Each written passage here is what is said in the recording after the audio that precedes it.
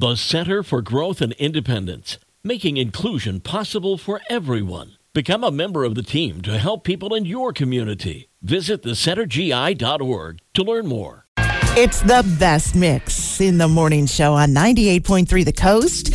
I'm Ginger Martin. I have your coffee talk this morning from Honor Credit Union. Come be part of it. So it is International Women's Day, celebrating women across the globe who have contributed to the cultural, social, and economic advancements for women. So this is a day that has been celebrated since 1909, 114 years. In 1978, the state of California turned a day into a week to bring attention to the lack of women-focused material in curriculum.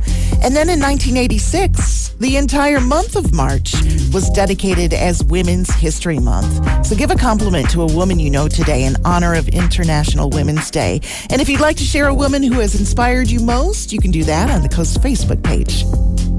Forbes has put out their list of the 100 most powerful women celebrities, and they include Dolly Parton at number 96, Reese Witherspoon at number 86, Beyonce at 80, Taylor Swift at number 79, Rihanna comes in at number 73, and Oprah Winfrey comes in at number 24. And if you're a woman with an inventive mind, you may come up with a solution to some of these things that should be designed for women, but aren't.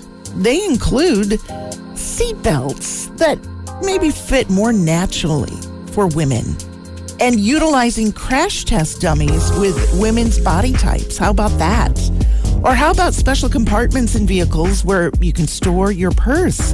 Especially if you have an SUV, you want to lock your purse in the car. There's no place to stash that without someone seeing it.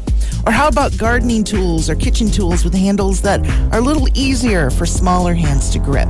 Just some food for thought as we continue to reach for equality and progress. And that is your coffee talk this morning from Honor Credit Union. Come be part of it from 98.3 The Coast.